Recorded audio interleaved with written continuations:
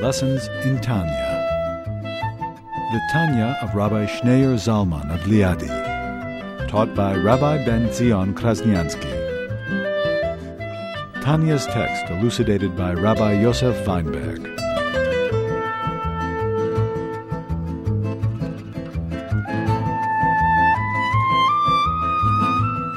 So we learned in the previous chapter that a Jew should not feel dejected or despondent with the fact that he's bombarded with negative thoughts that intrude during his day-to-day business. On the contrary, he should rejoice in the fact that he's fulfilling the will of Hashem. He's fulfilling a mitzvah. And that is to reject the negative thought that enters your mind. Every time you reject a negative thought, you're actually fulfilling a mitzvah. That is the divine will. That is the purpose of creation. This is what gives Hashem infinite pleasure. And then he said that in addition to fulfilling a negative prohibition by pushing away negative thoughts, every time you overcome your natural urge or instinct to do something permissible, you also give Hashem infinite pleasure. And thereby you fulfill a positive commandment. Positive commandment, you should be holy to Hashem. Holy, as the rabbis say, is one of the 613 mitzvot. You should kadesh atzma mutalo. You should even separate yourself from things that are permitted. Not only things that are prohibited, you should stay away from, but even things that are permitted, you should also stay away from. And it gives Hashem infinite pleasure. And like he said, he quotes the Talmud, that the rabbis would push off their meal for 2 hours, even though they weren't gaining anything, but just the idea of overcoming their natural urge and instinct and hunger, and they pushed it off. Because in order to be able to elevate and to transform this world, the test is, are you in control or not? The test is, could you walk away from it? If you can't walk away from it, then you can delude yourself and think that you're in control. But that's the proof. Could you walk away from it? If you can't walk away from it, then you're addicted. And there's no way you can elevate it. How can you elevate it when you yourself are addicted to it? It's in control of you. You're not in control of it. How can you elevate and transform it when it's in control of you? But a person could delude himself. Yeah, it's no problem. Quit smoking is no problem. I've done it dozens of times, right? If you can walk away from it, that's a sign of mastery. That's a sign of control. So the Talmidei Chachamim, the Torah scholars, would delay their meal for 2 hours. In other words, they're hungry, they want to eat. I'll wait. I have an urge and I have an instinct, so I'm a master, I'm in control. And therefore, when they ate, they had the ability to elevate that experience. That became a holy experience. So this is a Jew's approach to the material world. Money, power, fame, all of these things are props, are good things, could be healthy, wholesome things. It depends if you are defined by it or not. If you are defined by it and you can't walk away from it, and you're addicted to it, then you're in prison. If you're in prison, how can you free yourself? If you can't free yourself, you can't free or elevate this experience. But if you can walk away from it and you display mastery, that you're in charge, then you can elevate all human experiences could be elevated. All kosher experiences could be elevated. Then the act of eating becomes something more than just fulfilling a natural urge, and doing business, etc. So this is the fulfillment of the mitzvah. This is the divine will. That Hashem wants a Jew to be master over himself and mastery over his natural instincts and urges. And then he's empowered to engage in everything that's permissible and to elevate it and to transform it into a meaningful experience. So this is the will of Hashem. You're fulfilling the mitzvah of sanctifying that which is permitted. Otherwise, Nachmanides says, you can be a scoundrel and you're following the letter of the law. You're doing everything by the book. But you're a scoundrel. You're lowlife. Technically, you're doing everything by the book. You're not doing anything wrong. No one can haul you to a court of law. But you're not living in the spirit of the law. The spirit of Yiddishkeit is, what's the whole spirit of Yiddishkeit is? that we're not defined by materialism. Nothing external can make us happy. Money, power, fame, all these externals. This is just the shell. It's the means to the end. So when that becomes your end, and that becomes how you define yourself, and then you're imprisoned, and you're under its control. It controls you, you don't control it. Then it becomes a prison. Then it becomes oppressive. But when are you holy? When you approach it, when you deal with it. But you're the master over it, it's not a master over you. Then it can be something wonderful and useful and powerful. You take money, the ultimate ego symbol, and you can give tzedakah with it. It's a very powerful tool. A person of influence, a person who's wealthy, a person of influence, uses that influence to be a role model to inspire hundreds and thousands of people and millions of people. That's a wonderful, wonderful thing. So all of these things could be tools, money, power, fame. But as long as you're not controlled by it, you control it. So every time you overcome your nature, every time you overcome your urge, your instinct, even to do something kosher, we're not talking about an urge or instinct, the prohibition, don't follow your heart, it's talking about don't follow your eyes, your heart is talking about a negative thought that you have to dismiss. Here we're not talking about anything negative, we're talking about something that's kosher and permissible, glatt kosher. But as long as you are controlled by it, and you're a prisoner of your own urges and instincts and habits and natural instincts, then you cannot elevate. So the Torah says you have to be holy. And that's the spirit of the law. The spirit of the whole Torah is that a Jew should be transcendent. You should rise above this world. You should be objective. You should be a little detached. You should be something of an outsider. And that's what gives you that perspective, that clarity. Then you can utilize everything in this world and utilize it for something divine and godly and beautiful and wholesome. Then every human experience becomes a healthy and wholesome human experience. But how do I know? It's very easy to delude yourself. I can delude myself that I'm a master.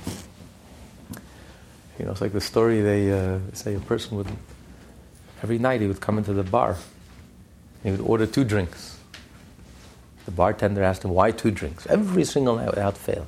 He says, well, this is to commemorate my best friend, my buddy, in Vietnam. He died in Vietnam. And we always used to go to the bar together. So I'm drinking one for me and one for my friend. One day he comes in, he only orders 1 drink. So he says, what happened? He says, I'll tell you the truth. I quit drinking. This is for my friend. So it's very easy to delude yourself. People think, yeah, I'm in control, I'm in charge, I'm on top of it. Is one proof. Could you walk away from it or not? So every time you overcome your urge, you want to do something, but just suppressing that urge. Mastery over that urge. I'm not going to be bossed around by urges and instincts, by nature. I am the master. When you display that mastery, then you have the ability to overcome. Then you have the ability to elevate it and to make it a holy experience.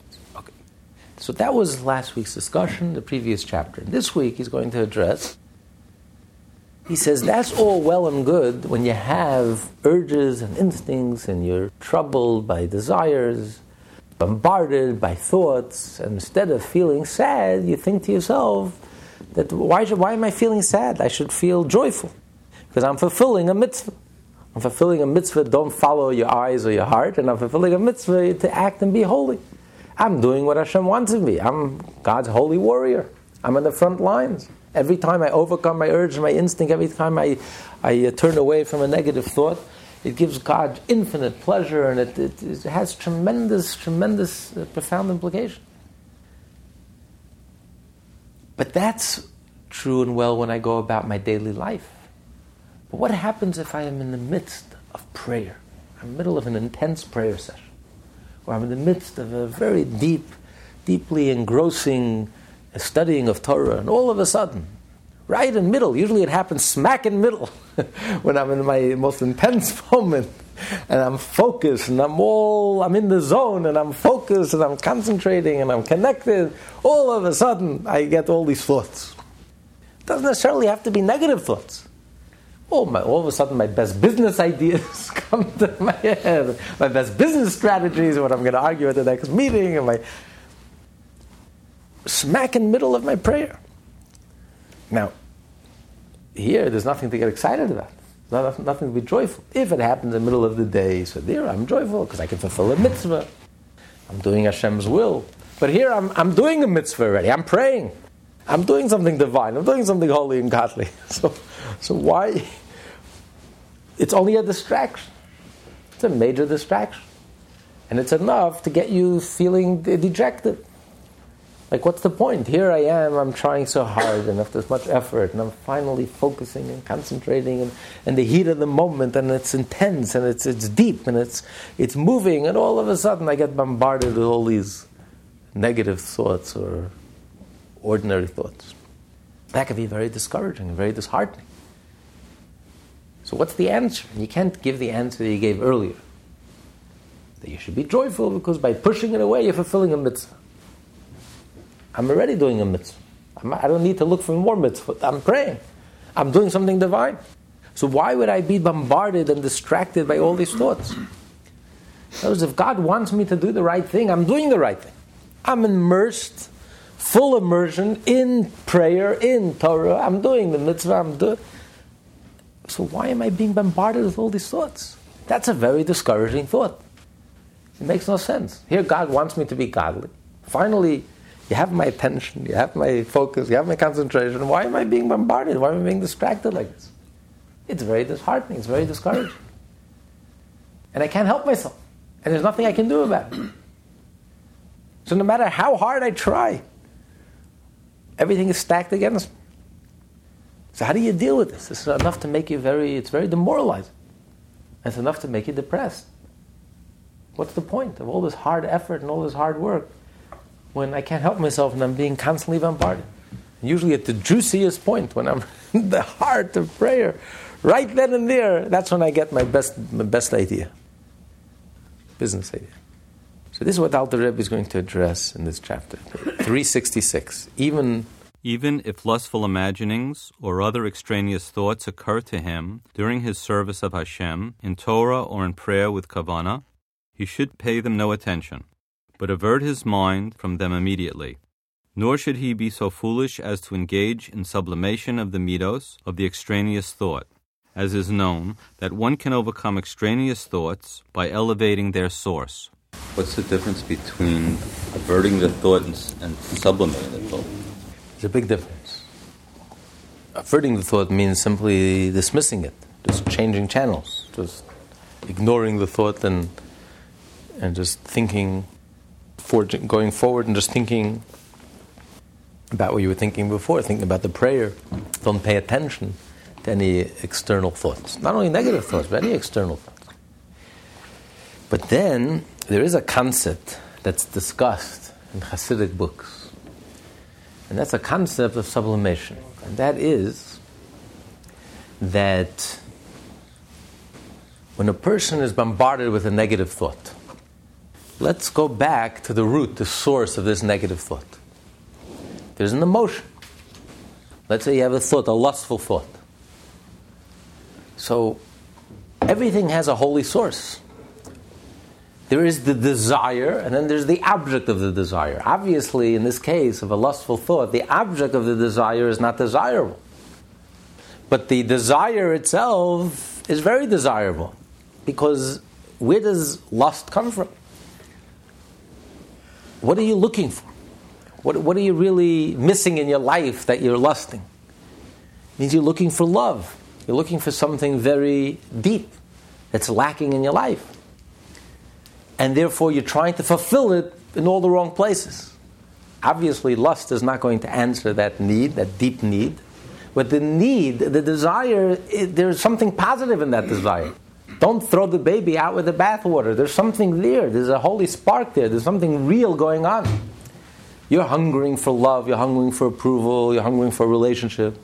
But because you don't have a healthy outlet or you don't know how to express it in a healthy way, so it comes out in a very distorted way. It comes out in a lustful way. Of course, the lust is a dead end. It's self-destructive.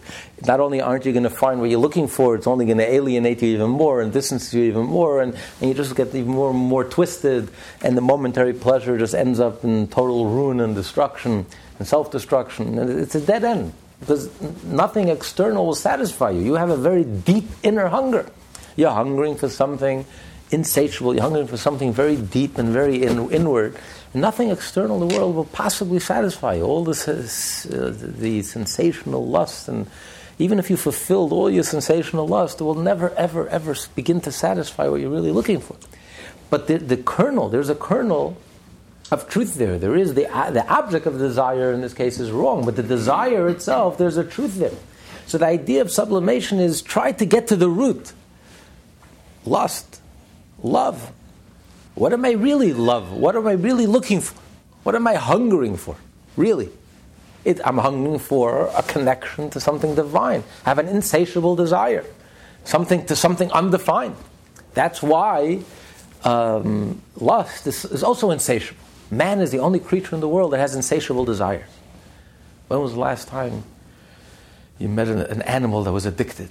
Overeating, overdrinking, overdosing, oversexing. Animals bond once a year, twice a year, and they're very happy, they're very satisfied. Only man has an insatiable appetite. And it's all-consuming, and it's self-destructive.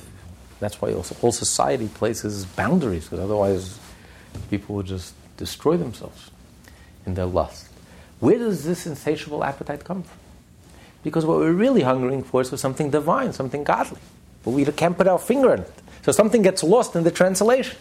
In the Shvirat HaKelim, in the breaking of the vessels, this holy energy got lost, and this became distorted, coarse and gross. And suddenly it's reflected in a very coarse, grotesque object. I lust for something bodily, something physical, something external, something superficial that can never possibly satisfy me. There's no love there, there's no soul, there's no egolessness, there's no genuineness, there's no authenticity, there's no depth. It's all skin deep, superficial. And of course, it's like junk food. The more you eat, the hungrier you get, the less satisfied you are. The more you fulfill your lust, the hungrier you get. The deeper you go into this dead end, because you have to find something novel to excite you, and then you have to find even something more novel because there's nothing there. Real love, the more you try to satisfy the love, it's insatiable. It's like pouring kerosene on the flame. Real love that's based on selflessness and two souls connecting and something personal where two people become intimate and close with each other, the more you satisfy it, the hungrier you get. It's a never-ending in a healthy way, in a wholesome way, until you build a relationship that lasts a lifetime. But in lust, with eroticism, it's on the contrary. The more you satisfy it, the less satisfied you. And therefore you need something crazier and something weirder and something more distorted and something more twisted and something more painful just to satisfy your lust. But, it's a dead end. There's nobody home. There's nothing there.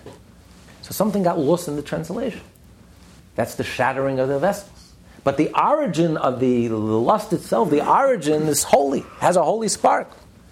So the Hasidic works talk about when a person has lust, to deal with it, let's get to the root cause. Instead of dealing with the symptom, let's get to the root cause.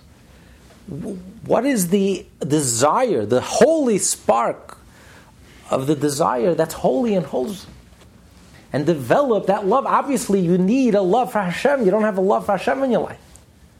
You feel parched, you feel hungry, you feel insatiable desire for Hashem. So cleave to Hashem, strengthen your desire to Hashem, strengthen your love to Hashem, and that will satisfy your what you're really looking for. Once you satisfy what you're really looking for, you will no longer lust. Because that's not what you're looking for, and that's never going to satisfy you. So this is a way of dealing with going to the root cause of the problem, and that's the idea of sublimation. At realizing that everything negative in this world has something positive. It has to have a holy spark, otherwise it wouldn't exist. And try to get to the root cause, try to get to that holy spark and uncover that holy spark and develop that holy spark, and then the negativity will just shed, it will just melt away and disappear. So the Alter Rebbe here dismisses this whole, because the Alter Rebbe's audience is the Beinani. The Beinani, 99.9% of us. Then you have the Tzaddik. This idea of sublimation is only applicable to a Tzaddik. 1 or 2 in a generation. A Tzaddik. Because in order to be able to deal with the lust in such a way, or with anger, or whatever issue it is, to be able to deal with it, get to the root cause. Where's the anger coming from? A person suffers from anger. Also get to the root cause, sublimate it. That means you have an intensity in your life. You're lacking an intensity, an intense devotion to Hashem, or intense sense of awe of Hashem. Develop that, and then the anger will melt away. But who are we talking about? We're talking about someone who can distance himself from his emotions. When you can't distance yourself from the emotions, when you're in the emotion, if you want to smell the chicken soup, you can't keep your nose in the soup. You have to step back from the soup. When your nose is in the soup, you can't smell the soup. When you're in the soup, you can't smell the soup. When you're in the emotion, and you're stewing in the emotion, and you're gripped by the emotion, and you're obsessed with the emotion, you don't have the ability to step back from your emotion. It's a very rare ability to step back from your emotion in a totally, completely detached way, and then you can start going back to the root cause of the emotion and sublimating it and dealing with it at the root cause. It's simply, we don't have the luxury to do that. We simply don't have the ability to do that. So that whole discussion is not for people like us, not for average people. That's not the way we deal with these emotions. The Rebbe laughs at it. He says, don't be a fool. We're not talking to people like you. Everything you read in those books is talking to the very special person, a person who can totally detach himself from his emotions, totally remove himself from the emotion, and view it totally, completely objectively and from a completely detached form. The tzaddik, he can deal with it in this way. He can sublimate it. He can go to the root cause and find the root cause of lust and find the root cause of anger. But don't be a fool. Know your place. This is not talking to people like you and I, average Jew, 99.9% of us. That's not the way we deal with it. Continue.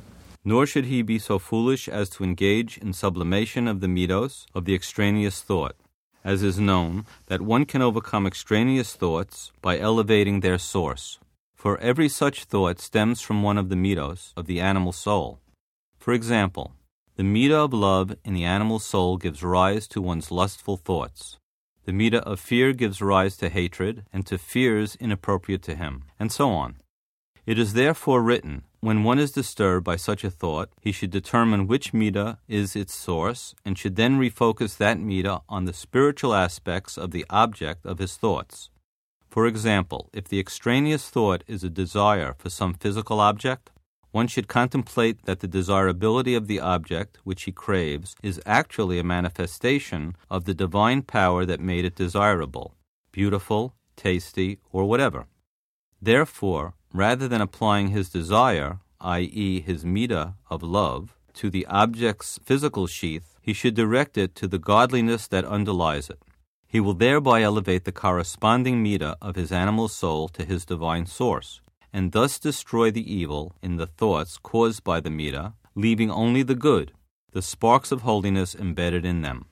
This is what is meant by sublimating the midos, in order to overcome extraneous thoughts. For the Beinoni, however, such an exercise would be sheer foolishness, as the Alter Rebbe explains presently.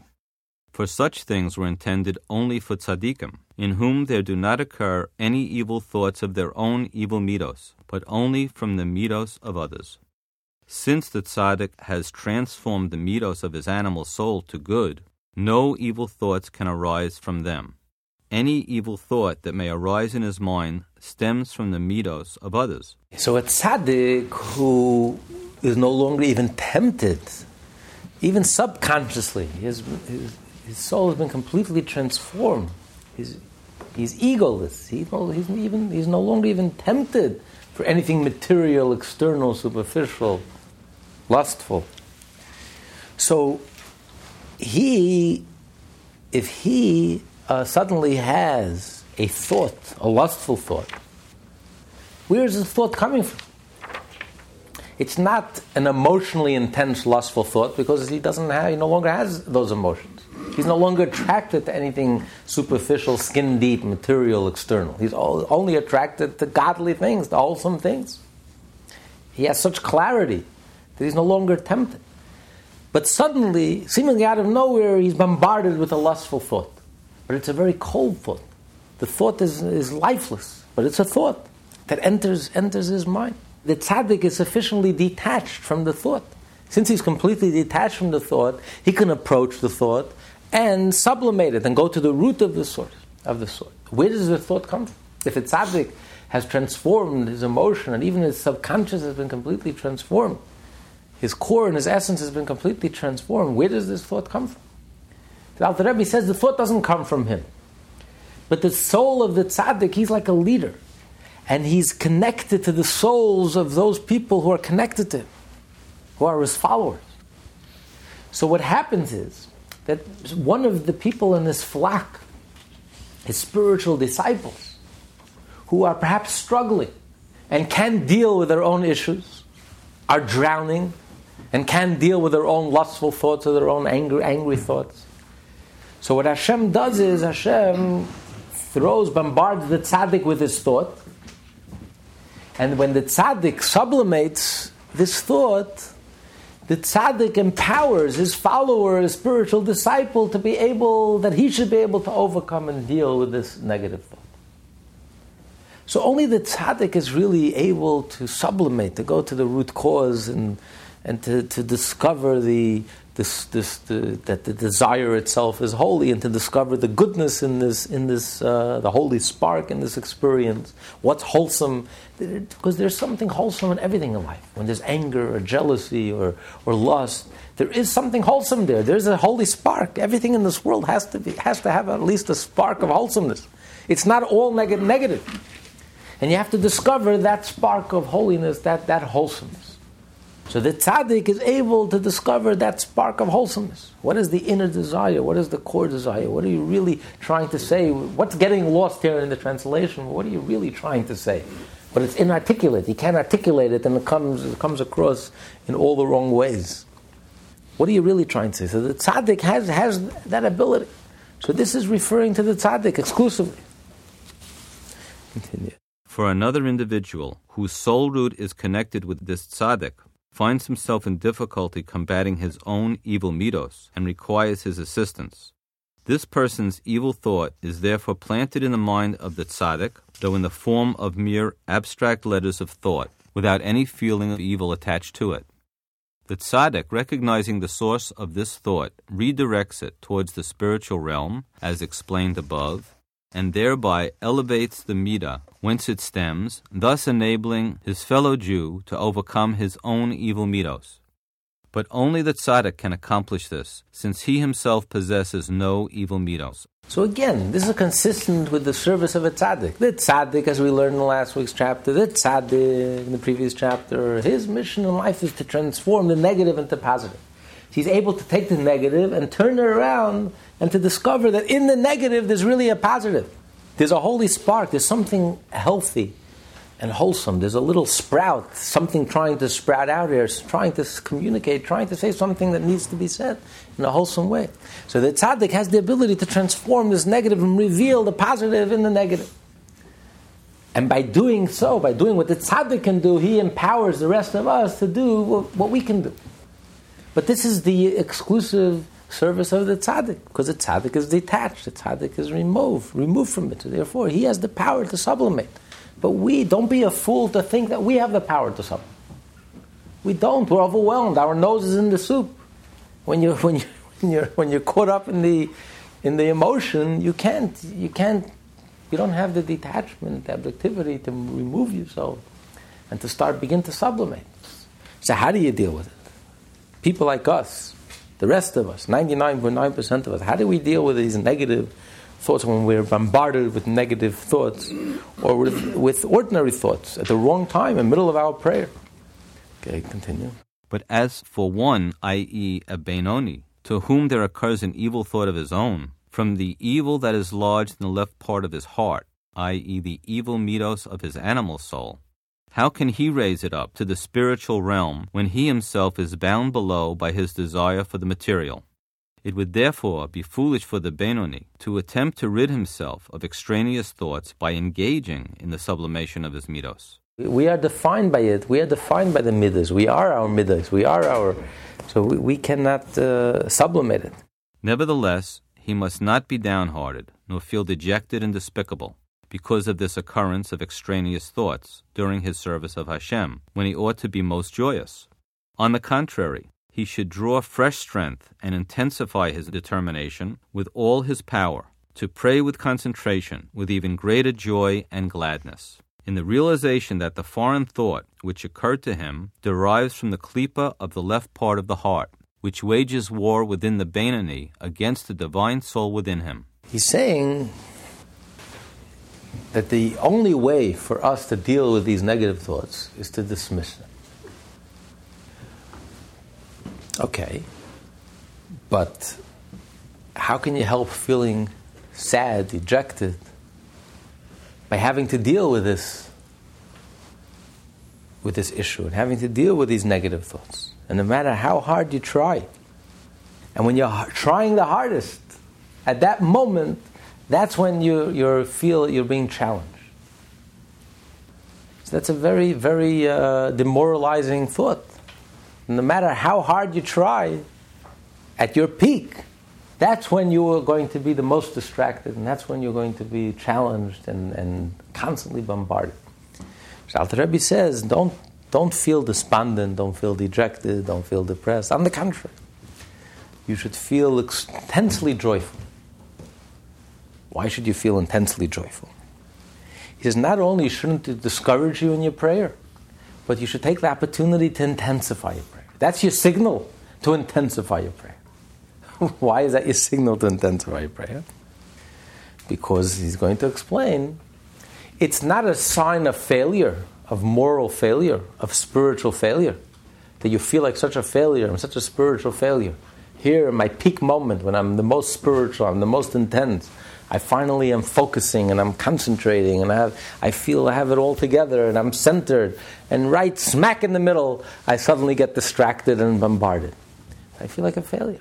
On the contrary, not only isn't it a sign of failure, as a matter of fact, it's a sign of success. It's a sign of tremendous success. How is this a sign of success? He says, because the enemy, he says, it's a wrestling match. And when the enemy senses that you're winning, the enemy is getting nervous. So why suddenly, right smack in the middle, when everything is going so beautiful, suddenly you get bombarded? Exactly, because it's going so beautiful. Because your prayer is so intense, because your prayer is so genuine, because your prayer is so authentic, so meaningful, so moving, the Yetzer Hara is getting nervous. The other side, the enemy is getting very nervous. The enemy feels that it's losing its grip. So the fact that you've awakened the enemy, it's a sign of your strength. It's a sign of your success. You're doing so well that you woke up the enemy. When there's no struggle, you know why there's no struggle? It could be one of two things. Either because you won the battle, highly unlikely. The more probable explanation is that the enemy has nothing to worry about. You're asleep. You think that you're in a good place, but you're delusional. A human's capacity for delusion is infinite. So you're self-delusional. Yeah, he has you exactly where you want him to, where you want it to be. You're in such a low spiritual level that the enemy can go to sleep. You're doing the job for him. He doesn't have to do anything. You're so asleep at the wheel that he has nothing to worry about. But here, suddenly you're awake, and you're aware, and you're praying, and you're intense, and you're focused, and you're concentrated. Well, now the enemy's getting excited, getting nervous. You better wake up. You woke up. He's waking up. So it's a sign of success. It's a signal to intensify your prayer. You're doing something right. You're not doing anything wrong. You're not a failure. On the contrary, you are a success. Because you're a success, that's why the competition is getting nervous. The competition is waking up. And there's opposition. How do you know a rabbi is a good rabbi? They have opposition. If there's no opposition, that means the rabbis aren't doing anything. That's why, he's doing something. And opposition. The greatest rabbis had opposition. From Moses on down. And Moses Maimonides. And the Baal Shem Tov. And the Rebbe, the greatest rabbis, the ones who are doing the most, the ones who had the deepest impact, the most profoundest impact, they have the greatest opposition. It's a sign of success. It's a sign that you're really making a difference. When the Yetzer Hara feels that you're about to change a personality trait, a character trait, you're getting serious about overcoming your anger, overcoming your lust, overcoming your jealousies, changing your nature. Now he's getting nervous. This is serious business. He's getting serious here. I better put up a good fight. So it's a sign of success. And therefore, it's a signal to intensify. Not only keep on doing what you're doing, and do it even better and stronger. So the more that you're bombarded with these thoughts right smack in the middle of the prayer, that's a signal to continue doing what you're doing and to only intensify on an even higher level. Dave, you want to read that is known? It is known that it is the way of combatants who seek to destroy one another, and similarly of wrestlers who aim merely to topple one another, that when one is gaining the upper hand, the other likewise exerts himself with all the resources of his strength in order to prevail. Therefore, in the battle between the divine soul and the animal soul, when the divine soul exerts itself and musters all its strength in prayer, thereby to weaken or even vanquish the animal soul, the klipa of the animal soul too gathers strength to counter it, aiming to confuse and topple the divine soul by means of a foreign thought of its own. So it's not so much when you're learning Torah, it's more so when you pray. Torah necessarily doesn't, the evil inclination doesn't get so nervous, because it's all abstract. It's a mental trip, it's a mental game. So it's a mental trip. So the Yetzer Hara doesn't get so nervous. Prayer, now you're getting serious. Because prayer is when you internalize it. Prayer is when it hits home. Prayer is when you truly change, when you truly are inspired, when you truly move, when you take it to heart, when you begin to transform yourself, when it really hits home. It's like that famous story, the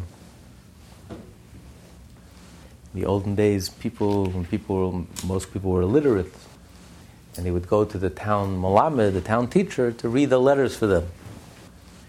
And so the malamed, the teacher, is reading this letter, this poor peasant, he's reading his letter. You know, your father got very sick, and he's reading and he's starting to cry. And then your father was taken to the hospital, and he's starting to cry even more.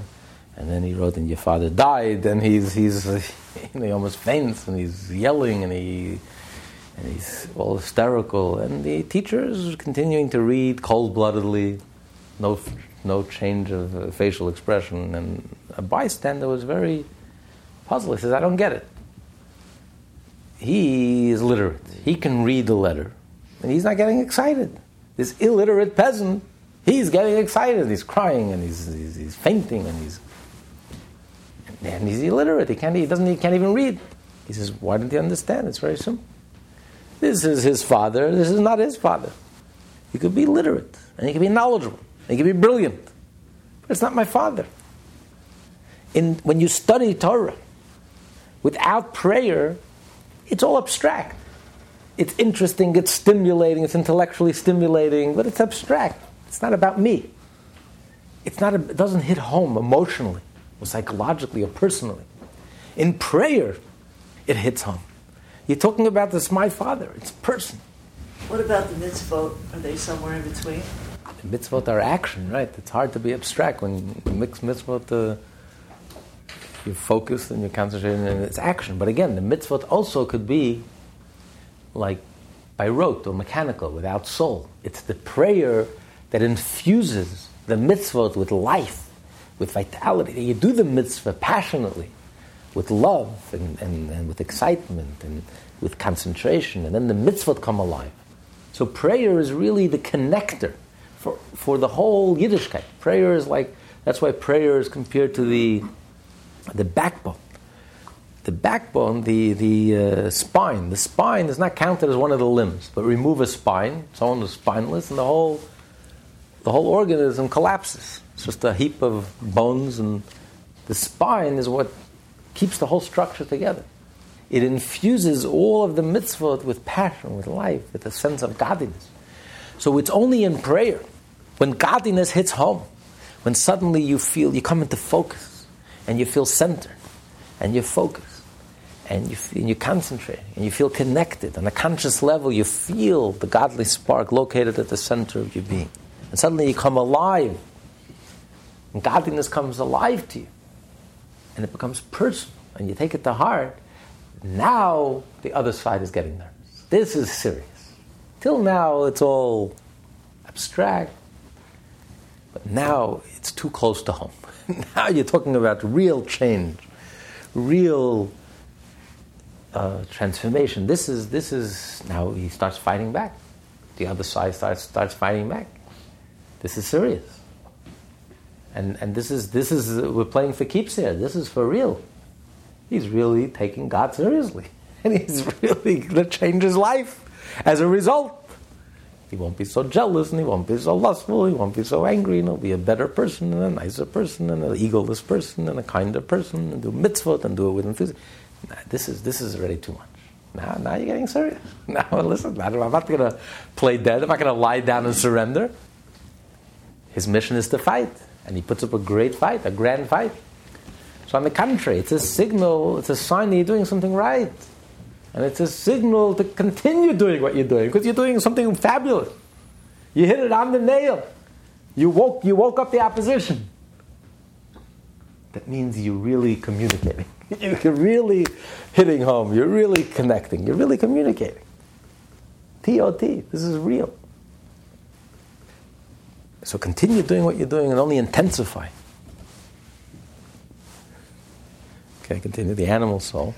The animal soul, sensing danger in the divine soul's increased efforts in prayer with devotion, contrives to jar one's concentration by conjuring up assorted foreign thoughts in his mind. Thus, the appearance of an extraneous thought during prayer indicates that one's devotion was of sufficient quality to give the animal soul cause for concern, and this realization itself should gladden one and encourage him to continue his efforts. Instead of being dejected and sad and depressed, on the contrary, you should feel joyful. You're doing something right for a change. You're hitting home. This refutes a common error. When a foreign thought occurs to some people during prayer, they mistakenly conclude that their prayer is worthless, for if one prayed properly and correctly, so they mistakenly believe, no foreign thoughts would arise in his mind. They would be correct if there would be but one soul within a person, the same soul that prays being also the one that thinks and ponders on the foreign thoughts. It appears as if we're schizophrenic. The same person, one moment we're holy, the next moment we have these dirty, ugly, disgusting thoughts. I mean, you're here, you're there, who are you? Are you sublime or elevated, an angel? The next moment you're slime in the gutter, in the dirt, in the mud. What's going on here? So you can start wondering, am I schizophrenic? What's wrong with me? If I were a healthy person, if I were psychologically healthy, I would be on the same page. How can I swing from one extreme to the other? And simultaneously, while I'm praying and I'm in the heat, in the spiritual heat, intense moment, spiritual elevated moment, at that moment I'm bombarded with all these disgusting thoughts I'm ashamed of. So what's wrong with me? And you start feeling depressed and dejected. And this was the dilemma, this was the question that troubled very much. It troubled Rivka, who gave birth to the twins, Yaakov and Esau. And she felt these two children, she felt these different urges inside of her. When she passed by a synagogue, Yaakov pushed the go out, got very excited. When she passed by the opposite of a synagogue, Esau got all excited. And she was wondering, what's wrong with me? What's wrong with this child I have? This child's schizophrenic. I mean, it's a zelig. Whenever I'm in synagogue, when I pass by a house of worship, house of idols, I suddenly become an idolater. She was very troubled. So she went to the prophet. And what did the prophet answer her? Relax. You have two nations inside of you. You have twins, two different nations. You have two souls inside of you. You're not schizophrenic and you're not crazy. You have two different souls inside of you. You have a godly soul, a divine soul, a piece of the divine spark, a light, a flame that yearns for godliness and yearns for wholesomeness and for genuineness. And then you have the other side inside of you. That's materialistic, that's coarse, the ego, the animal inside of you. That's the natural soul. The urge for self-preservation and survival. And the pull of gravity that pulls you downwards. And it's a wrestling match. And they will constantly wrestle with each other. And when this one rises, this one will fall. And when this one is defeated, the other one is victorious at the same time. One rises and one falls. And just like in a wrestling match, when one feels that the other one is rising, he fights back with a renewed vigor because he's fighting for his life. He doesn't want to be defeated. And when a person is elevated, to keep the balance in this world, God created the world, there should be an equal balance. When someone is finally elevated in the service of God, and he reaches a very high level, now God has to rebalance the negative forces. So now suddenly there's a new surge of energy in the other side, suddenly with a renewed vigor that's fighting it. And the battle and the struggle never ends till the last breath in your life. You'll always be struggling because there's a balance in life. The greater the person, the greater the challenge, the greater the struggle. So don't feel schizophrenic. Don't feel there's nothing wrong with it. It's two centers within you. It's two forces. They clash. They are wrestling with each other. And one wins and one is defeated. When one is winning, the other one fights back. And when one temporarily wins, the other one regains his strength and fights back. So on the contrary, it's a sign that you're doing something right, and it's a signal to continue doing what you're doing. And because you're hitting home, you're hitting it on the nail, you're hitting the nail on the head, and intensify what you're doing. Because whatever you're doing is working. Okay? For in this case, if the godly soul were truly immersed in the prayers, there would be no room within it for foreign thoughts. But in fact, there are two souls, each waging war against the other in the person's mind. The mind is thus not only the battleground, but also the prize, the object of the battle between the two souls. For each of them wishes and desires to rule and pervade the mind exclusively. Because the mind controls the heart. So whatever the mind is full with, if your mind is full with godly thoughts and holy thoughts and Torah, then you've won the battle. Because there's no room. When there's light, there's no room for darkness. If your mind is full with holy thoughts and positive thoughts and wholesome thoughts, there's no room for negativity. It all starts in the mind. It all starts in the thought. If your channel is always tuned in to a higher frequency, and you're always thinking healthy thoughts and positive thoughts and wholesome thoughts, there's no room for anything negative. It's only in the void, in a wasteland, that you have all the negative energy and negative forces. So their battle is who's going to control the mind. Who's going to fill the mind? Will the mind constantly be filled with Torah, with thoughts of godliness, with holy, wholesome, inspiring thoughts? Or will the mind be filled with empty thoughts, mundane thoughts? Continue. All thoughts of Torah and the fear of Hashem come from the godly soul, while all thoughts of worldly matters derive from the animal soul. Similarly, in our case, thoughts of prayer are from the divine soul, while foreign thoughts stem from the animal soul. Thus, the occurrence of a foreign thought during prayer is no indication of a fault in the prayer. In fact, the opposite may be true, as the Alter Rebbe explained earlier with the analogy of two combatants. But if there are indeed two separate souls, why should the extraneous thoughts of one interfere with the devotions of the other? They would not interfere, answers the Alter Rebbe, except that the godly soul is clothed within it, within the animal soul. Therefore, the godly soul cannot ignore foreign thoughts rising from the animal soul, and thus foreign thoughts disturb one's devotion in prayer. You can't think two thoughts at the same time. So either you're going to be thinking holy thoughts or you're going to be thinking unholy thoughts. So one is going to win and one is going to lose. The animal soul wants our mind should be filled with unholy thoughts, and the godly soul wants our mind to be filled with holy thoughts. So the moment you fill your mind with holy thoughts, the animal soul gets very excited and very nervous, and it fights back, and it puts up a great fight, and therefore it bombards you from left field, suddenly bombards you with all these extraneous thoughts. Your best ideas come to you right smack in the middle of Shemoneh Esrei. And everything you forgot to think of, all the lists that you forgot to do, suddenly with clarity you remember exactly. You can list it's amazing how your best ideas come right smack in the juiciest part of davening when you're concentrating. But because it's fighting back, it's because the Yetzer Hara. So the godly soul is disturbs the peace of the Yetzer Hara. They can't ignore each other, because they're both battling over the same area of the mind. And if one fills the mind, it displaces the other one. The other one wants your mind to be filled with its thoughts. So therefore, they're constantly struggling with each other.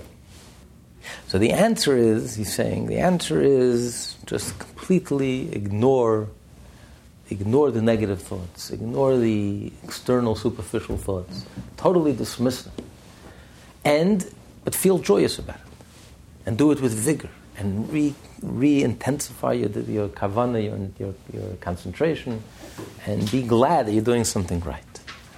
You're hitting the nail on the head. You're doing something fabulously right. So don't feel dejected or sad. It's not a tragedy. It's a very healthy thing. It's a very positive thing. And that's how God created the world. That there's going to be this constant balance and this constant struggle, and it's just a sign that you're ascending. It's a sign that you're strengthening. When the holy strengthens, the negative forces fight back. And you should expect it. It's to be expected. It's a natural response. And it's a sign that you're ascending, that you're strengthened, that you're doing something right, that you're awake and you've awakened the opposition. That's a fight back. Intensify. Continue doing what you're doing and only deepen it. Now he gives an analogy.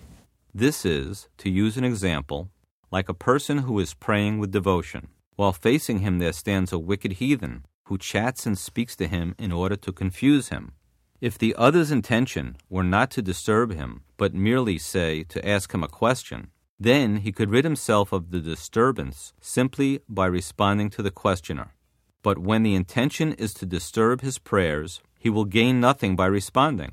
If he answers one question, he will promptly be asked another. If you're a person who's wicked, who's here to disturb you, not to reason with you. If he's telling you something reasonable, stop praying for a moment, answer him, so you can go back to your prayer. But he's here to disturb you. So you'll answer him, he'll come up with another excuse, he'll bother you with something else. It'll never end. His purpose is to disturb you. So how do you deal with it? You're in the middle of prayer, and someone is standing you, disturbing you. And there's nothing you can do constructively to deal with it, because he's not here. He's not being reasonable. He's here to disturb you. So what do you do? How do you deal with it? What's the best way to deal with it? Surely the best advice in this case would be to answer him neither good nor evil, but rather to act as though he were deaf without hearing, and to comply with the verse, "Answer not a fool according to his folly, lest you too become like him." When you wrestle with a lowlife, it affects you. When you're sweeping the dirt, the broom gets dirty. When you engage in negativity, something will brush off on you. Something will leave a mark on you. So while you're arguing with this negative energy, you will be affected. So why bother? Just completely ignore him. He's standing in front of you, and he's disturbing you. Go deeper into your prayer. Become oblivious to him, as if he's not there. Make yourself as if you're deaf. You can't hear. He's talking, I don't hear. I don't know. I have earplugs. I don't hear. You don't exist. Pretend, on the contrary, he becomes an impetus to only go deeper into the prayer. Instead of being all flustered and disturbed, how do I deal with this? This person is disturbing me. On the contrary, that should become an impetus for you to go deeper into the prayer.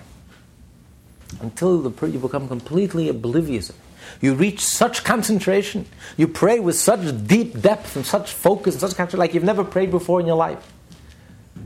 So what does it mean? That opposition, that challenge becomes the impetus to reach such a height, such a high level of intensity and focus like you've never experienced before. So not only doesn't it discourage you or diminish your prayer, he is the impetus for intensifying your prayer like you've never prayed. That should be your response. Don't feel like you're set back or demoralized or discouraged. On the contrary. You go deeper and you only intensify. Just as in the analogy of the heathen, who disturbs one during prayer, so too, when foreign thoughts enter one's mind while praying, he should answer nothing at all, nor should he engage in argument against the foreign thought, i.e., he should not occupy himself with mental discussions on the best strategy for countering the foreign thought. Many people like to be reasonable. They don't like to be rude. Let's argue the case. Let's discuss it. Let's sit down together, have a cup of coffee. Let's discuss it. Let's be civil about it. Alter Rebbe says, don't be civil. You think to yourself, let me reason with this thought that's troubling me, that's bothering me, or that's haranguing me. I'm in the middle of prayer. Maybe come back to me a different time. You want to talk business? Fine, but let's do it later. You can reason with your thought. You think to yourself, let me reason with my thought. Let me be nice. Let me reason. I'm sure if I reason with them, they'll be reasonable. This is not the approach. Be rude. Don't be reasonable. Completely dismiss the thought as if they don't exist. They're zero. Be completely oblivious to them. Don't argue and don't wrestle with them and don't fight with them and don't be completely oblivious. As if they cease to exist. And they should only cause you to go even deeper into the prayer. Why? For he who wrestles with a filthy person is bound to become soiled himself. Similarly, in the process of fighting the foreign thought, one's mind becomes filled and tainted by it. He should therefore not seek to grapple with it. So maybe you will. You can reason your way out of this situation. But in the next moment there'll be another thought. Don't forget, like in the analogy, you're dealing with someone here who's out to disturb you. So even if you reasoned away this thought, there'll come another thought from left field. And what are you going to do then? It'll catch you off guard. You just have to dismiss. And right now I'm praying. Right now I'm talking to Hashem. Nothing else exists. Don't bother me. And if someone has the chutzpah to bother you, just dismiss them. There was someone who was having a problem dealing. He was disturbed with his prayers. Was disturbed by all these thoughts, and he couldn't deal with it. So his Rebbe told him, go to this and this chassid and he'll help you. So he went to this chassid. He knocked on the door. It was the middle of the night. He says, please let me in. He refused to let him in. And he stood all night outside the door. In the morning, he let him in. He says, what, you left me out? You left me standing outside all night. He says, I wanted to teach you a lesson. It's your home. Whoever you want to let, you let in. And whoever you don't want, you don't let in. Your thoughts are the same way. You're in the middle of praying. So whoever you want, you let in. Yeah, thought comes knocking on your door. Doesn't mean every thought that comes knocking on your door I have to let in because that thought entered my mind. So, thought entered your mind. You look through the people. Are you a friendly thought? Are you a welcome thought? Then you come in, please. You're not? Goodbye. Freeze to death. None of my business. Be rude. You're not welcome in my home. End of discussion. I'm not going to be civil with you. I'm not going to have a cup of coffee with you. You're not welcome. So if you treated your thoughts that way, now you can't stop thinking. It's impossible to stop thinking. When a negative thought enters your mind, you can't stop thinking. But you can switch channels. You can change the content. I don't have to listen to this channel. I'll listen to a higher frequency. I'll fill my mind with a higher content. And when you're busy with a higher content, there is no room for anything else. I'm busy thinking about something else, so there's no room for the negative thought. So you are in control. You're not in control of your thought. You're not in control of stopping to think, but you're in control of the content of your speech. So you can lock the door, saying, right now, you're simply not welcome. I don't want to discuss anything with you. I have nothing to discuss with you. There's nothing. Just because you popped up doesn't mean I have to deal with you. The way I deal with you is total dismissal. Become completely oblivious to you, as if you don't exist. You're zero, you're nothing. Goodbye. And not only aren't you being rude, but the truth is, that is the whole purpose of that thought. That is the whole purpose of that challenge. Just like, why would God, if God wants us to pray, He gave us a mitzvah to pray. And then He sends us a challenge, a curve from left field. He sends us a heathen who stands there, who wants to mock us, who wants to disturb us, who is disturbed by the fact that a Jew is connecting with Hashem and praying with Hashem with such fervor, with such intensity, and he made his life mission to disturb that Jew, to distract him, and to disturb him, and to humiliate him, and to denigrate him. If God wants us to do the right thing, why is He sending us such obstacles? He should have created a garden of Eden, where it's easy to do the right thing, where it's pleasurable to do the right thing, where it feels so natural to do the right thing, and feels unnatural to do the wrong thing. Why did He create such a setting where it's so difficult? And it seems that everything in the world is out to conspire to make it difficult for us. And it's such a challenge, and everything is such a distraction. And a powerful distraction. And we're constantly being bombarded. And there's no refuge, because the more you intensify, the deeper you get into the Torah and the mitzvot, so you think, now I'm free. I'm immersed in the Torah, full immersion. The moment you think you're free, that's when it hits. That's when you get the biggest bombardment and the biggest attack inside your mind while you're praying. Suddenly you're being bombarded with all these ugly thoughts and disgusting thoughts, or extraneous thoughts, superficial thoughts that are distracting you from your concentration. So there's no escape. Not only you're locked behind closed doors, there's no escape. It comes from within. The enemy lands right in the center, right in the middle. Where am I going to run? I'm hiding, I'm my refuge, I'm immersed in the Torah, I'm immersed in the prayer. And then, at that moment, I get the biggest attack, the biggest bombardment. So, what's the point? What did God want from me? What does He want from my life? He wants me to do the right thing, and then He makes it so difficult. So the Rebbe is telling us in this chapter, you have to realize, a Jew realizes that everything in this world is here to help us. Everything in this world was created for one purpose, for godliness. Everything in the world is really conspiring to help us do the right thing. As the Talmud says, that even the Satan, whatever he does, he has in mind l'shem shemayim, for the sake of heaven.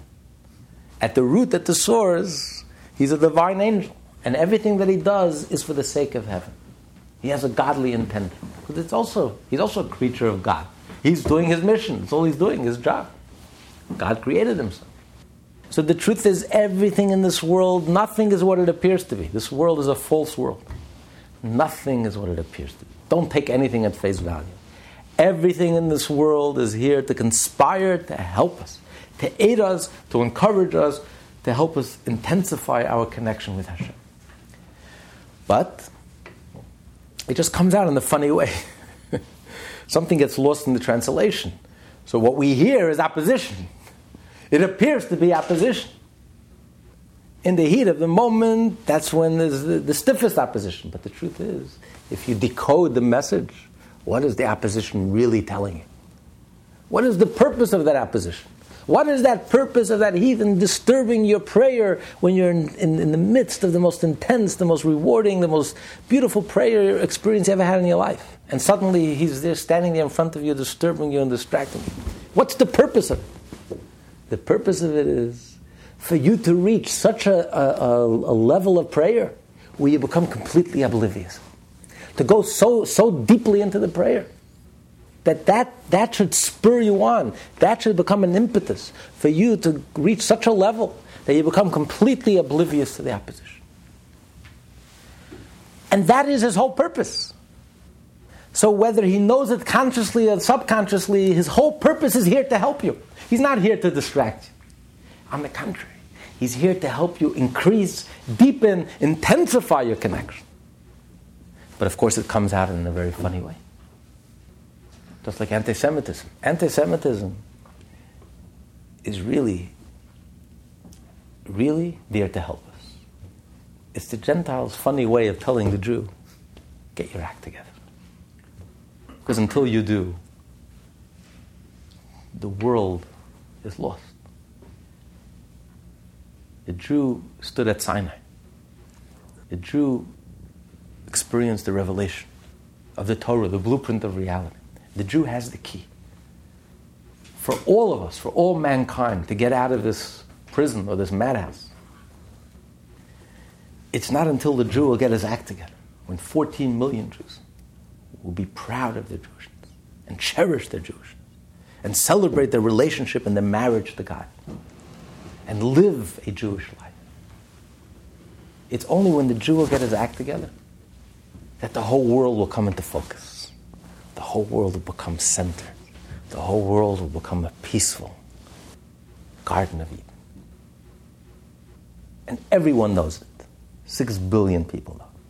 And that's why anti-Semitism is relentless. It's not going away. Because they're not going to let us forget, because we are sitting in the driver's seat. And the hidden message is, Jew, get your act together. And we're not going anywhere until you do. It's only going to get worse until you get your act together. So yes, it comes across as very negative and very harsh. Just like the example he's giving, the Jew is praying, he's trying to pray, he's trying to be spiritual, he's trying to be godly, and suddenly this idolater is standing in front of him and is trying to disturb him and distract him.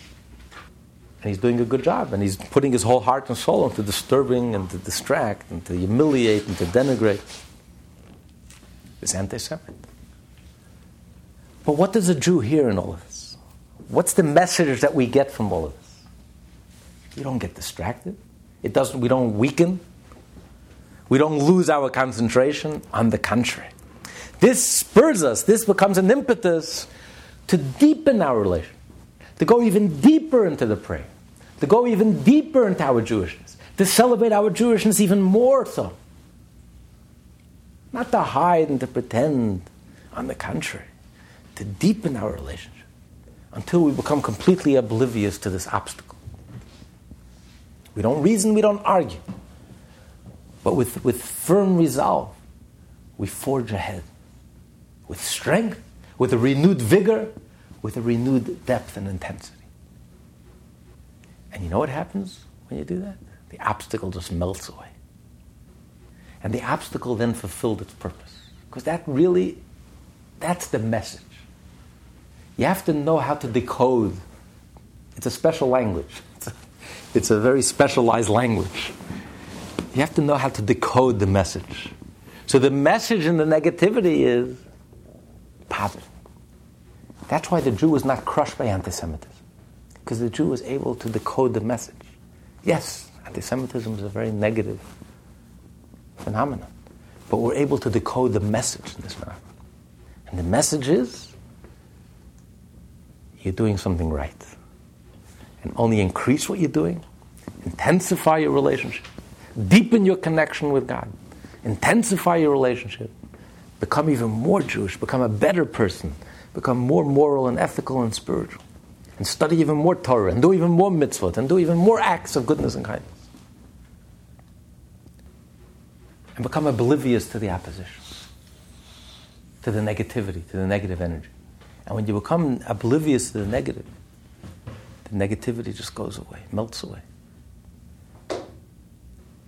and is actually transformed. Then you discover that what formerly was a negative, suddenly everything turns into a friend. Today, for the first time in thousands of years, there isn't a single corner in the world, there's hardly a corner in the world, where Yiddishkeit, Jewish life, isn't flourishing with the blessing of the local regimes and local governments. And Jews are free. Every Jew in the world today is free. There isn't a single Jew alive today who's not free to live a Jewish life, to practice freely and proudly, and to pursue Torah and mitzvot, to celebrate the relationship and the marriage to God in a joyful way on a daily basis throughout the world. So what formerly was negative, an enemy, anti-Semitic, suddenly there's been a complete transformation. Because the Jew did not waver, not lose his focus, was not distracted. On the contrary, deepened and intensified his relationship. Deepened and intensified, proudly celebrated his Yiddishkeit and his relationship with Hashem. And we've seen in our lifetime this miraculous transformation as a result. So what he's telling us here is something very profound. You have to be able to decode what life is telling you. Obstacles are not your enemy. Deep down, the obstacle itself, the Satan himself, deep down, his intention is for the sake of God. Deep down, everything is godly. Everything has a godly spark. The obstacle is not your enemy. The obstacle is here to encourage you and to strengthen you and to make you better and stronger and deeper and more genuine. And once you learn to decode that message properly, then instead of being discouraged, otherwise you're overwhelmed with all the negativity. But once you learn to decode the message, instead of seeing negativity all around you, all you see is positive. Then you see strength all around you. And all of your experiences only serve to strengthen you. Including your negative experiences, especially your negative experiences, only strengthen you and spur you on and become an impetus. And that's how a Jew deals with negativity. We don't go hiding under the rock, and we don't, on the contrary. Every negative experience that we've encountered only spurred us on and became the impetus to go deeper and to intensify and to increase and to strengthen and higher and deeper and bigger and greater and more profound and more genuine and more authentic, etc., etc. So this is a life-altering way of looking at things. On personal challenges, collective challenges. And it all begins on a personal level. Because what happens with us personally, we're the microcosm. And that's true, the same is true in the macrocosm. On the global scale. How do you deal with the negativity, with this bombardment, with the seeming distraction that hits home right at the moment that you're warming up and that you feel you're at your peak, and suddenly you get hit with this negativity and these negative thoughts and these distractions. So instead of being discouraged, he says, encounter it with zeal and with zest and with vigor and joyfully realize that you're doing something right, and this is a signal to go even deeper. This is a signal to not only continue what you're doing, because whatever you're doing is working, but to deepen what you're doing and to take it to a new level. That's how we deal with negativity. So instead of being dejected, always feel joyful. Okay, continue. Instead, he should pretend not to know nor hear the foreign thoughts that occur to him, should dismiss them from his mind, and strengthen still more the power of his concentration. If, however, he finds it difficult to dismiss them because they distract his mind with great intensity, then he should humble his soul before Hashem and supplicate him in his thought to have compassion upon him in his abundant mercies. Like a father who takes pity on his children, who stem from his brain, and so too should Hashem be compassionate on his soul, which derives from Hashem's mind, the attribute of Chokhmah, as explained in chapter 2. So you can try, by way of dealing with this negativity, you can try to increase your power of concentration. What if you're not successful? You can't make yourself like you're deaf. You're not deaf. And it bothers you and it disturbs you. The negativity around you disturbs you. And this idolater is standing opposite you and is mocking you and is ridiculing you and is disturbing you, is in the way. You don't have the presence of mind to make yourself oblivious of it. So then you can turn to Hashem in your mind, because you're in the middle of prayers. You're not verbalizing it, but in your mind you're praying and begging Hashem for help. That Hashem, please dismiss these thoughts from my mind, these negative thoughts. I can't deal with these thoughts. They're too overwhelming. Please. And Hashem will have mercy on it. Because we're the children of God. We have a piece of the divine essence inside of us. A child, the reason why a child inherits his parent, because the child is the parent. You are your parent. Your essence is the essence of your parents. That's why the Torah says, honor your parents. You are your parents. And that's your essence. And we are the essence of God. So we ask Hashem to have mercy on us. And even if we're worthy, we're not worthy. But Hashem should have mercy on the divine spark inside of us. We have a piece of Him inside of us. So He has mercy on the divine spark inside of us that's suffering, that's under pain and overwhelmed by the situation. So therefore Hashem will answer the prayer, and then Hashem will remove these foreign thoughts from us. Continue. To rescue it from the turbulent waters, i.e. the thoughts which disturb the soul. This He should do for His own sake, since truly His people is a part of the Lord. In order that one should not incur divine judgment as to whether he is worthy of Hashem's compassion, the Alter Rebbe advises that one should beseech Hashem's mercies for his own sake. Since the soul is a part of Hashem, in aiding the soul he actually helps himself, so to speak. The question of whether one is deserving of such aid thus becomes irrelevant. Another interpretation sees the words, "This he should do for his own sake," not as part of the worshipper's plea, but as a guarantee. Hashem will certainly come to the aid of one who entreats Him, and certainly will rescue his soul from the turbulent waters. This is for his own sake, for the soul is veritably a part of Hashem. So there's two ways of understanding the last few words. Either Alter Rebbe is saying that this is part of your prayer. We're asking Hashem, listen, God, don't do it for me. I'm not worthy. But do it for your sake. And much of our prayer is stated in that context. We don't pray for the singular, we always pray for the plural. We include ourselves in the plural. We don't say, heal me, bless me. We say, heal us, bless us. Because you incorporate yourself in the plural, in the community. Because the whole focus of prayer shouldn't just be on yourself. If it's just on yourself, it come across as very selfish. I'm praying for my own selfish needs. But our prayers are much more likely to be answered when our prayers are inclusive, when you realize that your suffering, your personal suffering, your personal problem is part of a bigger picture.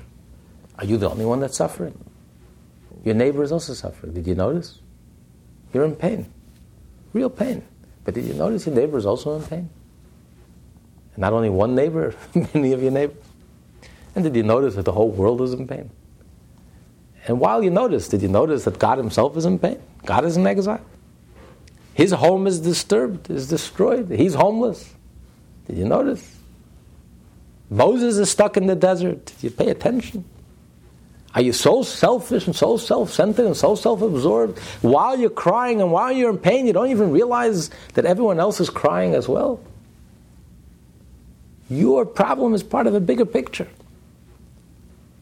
And if Hashem will resolve the bigger picture, all of our individual problems will be resolved together at the same time with that. When you answer the big question, the giant question, all the little questions will get answered as well. Resolved as well. So when the Shekhinah will be redeemed, when Mashiach will come, and Moses will march into the land of Israel, and the whole world will be redeemed, then my individual problems will also be redeemed.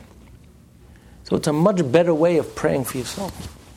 So if you turn to Hashem and say, Hashem, help me, do you deserve to be helped? Who are you? What are you? But when you turn to Hashem and you say, don't do it for my sake, do it for your sake.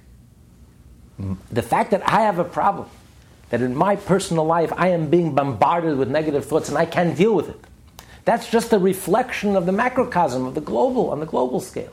That the forces of negativity are so overwhelming that we just can't deal with it. We're overwhelmed, we feel overwhelmed. So Hashem, please, help us all.